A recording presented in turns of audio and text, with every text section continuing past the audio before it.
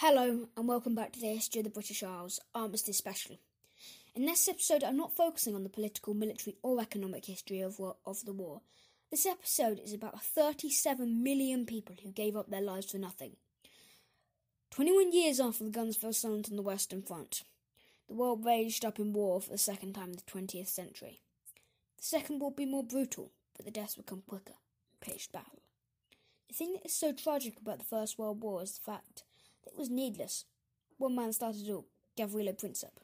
He was a young Bosnian Slavic nationalist living in the Austro-Hungarian Empire, and he decided to kill the heir to the throne. He probably wouldn't have done it if he knew the after effects. Austria-Hungary declared war on Serbia, who was an ally of Russia. The system of alliances meant to stop war spiraled out of control, with Russia and France going towards Germany and Austria-Hungary.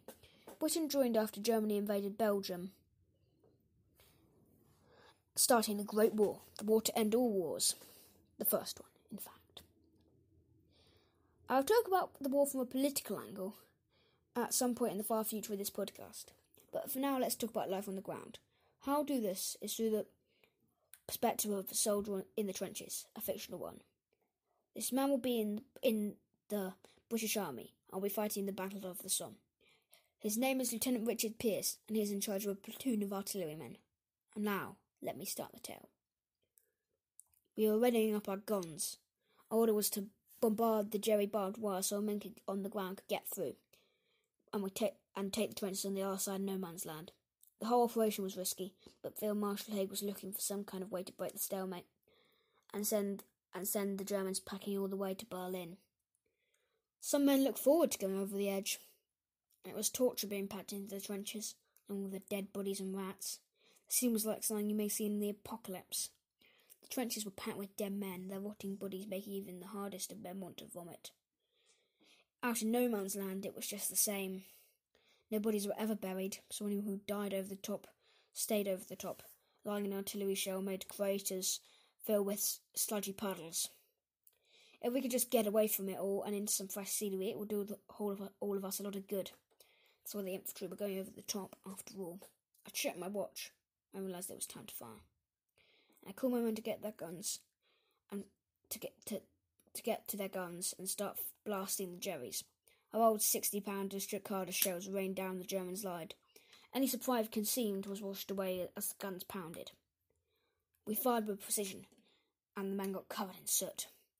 We did not stop firing for fear it would give the Germans time to recover. Other guards were firing all around us. The sky turned black with shells, firing from every side of the German positions. Never in my life had I seen such a mass of shells pouring over the German lines like a monsoon storm in faraway India, or if such a storm was entirely composing of hail. Unfortunately, it seemed as if our bombardment was having little effect on the Germans, hiding away in their trenches as they were. I even heard some of the men laughing. This is probably a little more than bravado. For 5 days we continued. It seemed there was no end to our bombardment, and the Germans no longer laughed in the face of it. If our work did nothing else, it stopped the Germans from sleeping. We fired our last shot, then a whistle blew. The infantry ran over the top of our lines in waves, being shot down by the dozen. The Germans were not too tired to fight, it seems. As our men approached the barbed wire, we realised we had made a fatal miscalculation. Our shots had not broken the wire. The men were stuck, trying to defend themselves as they frantically used their wire cutters.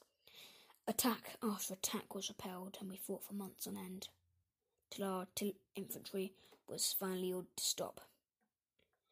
Haig's great plan had merely pushed us a couple of metres closer to Berlin.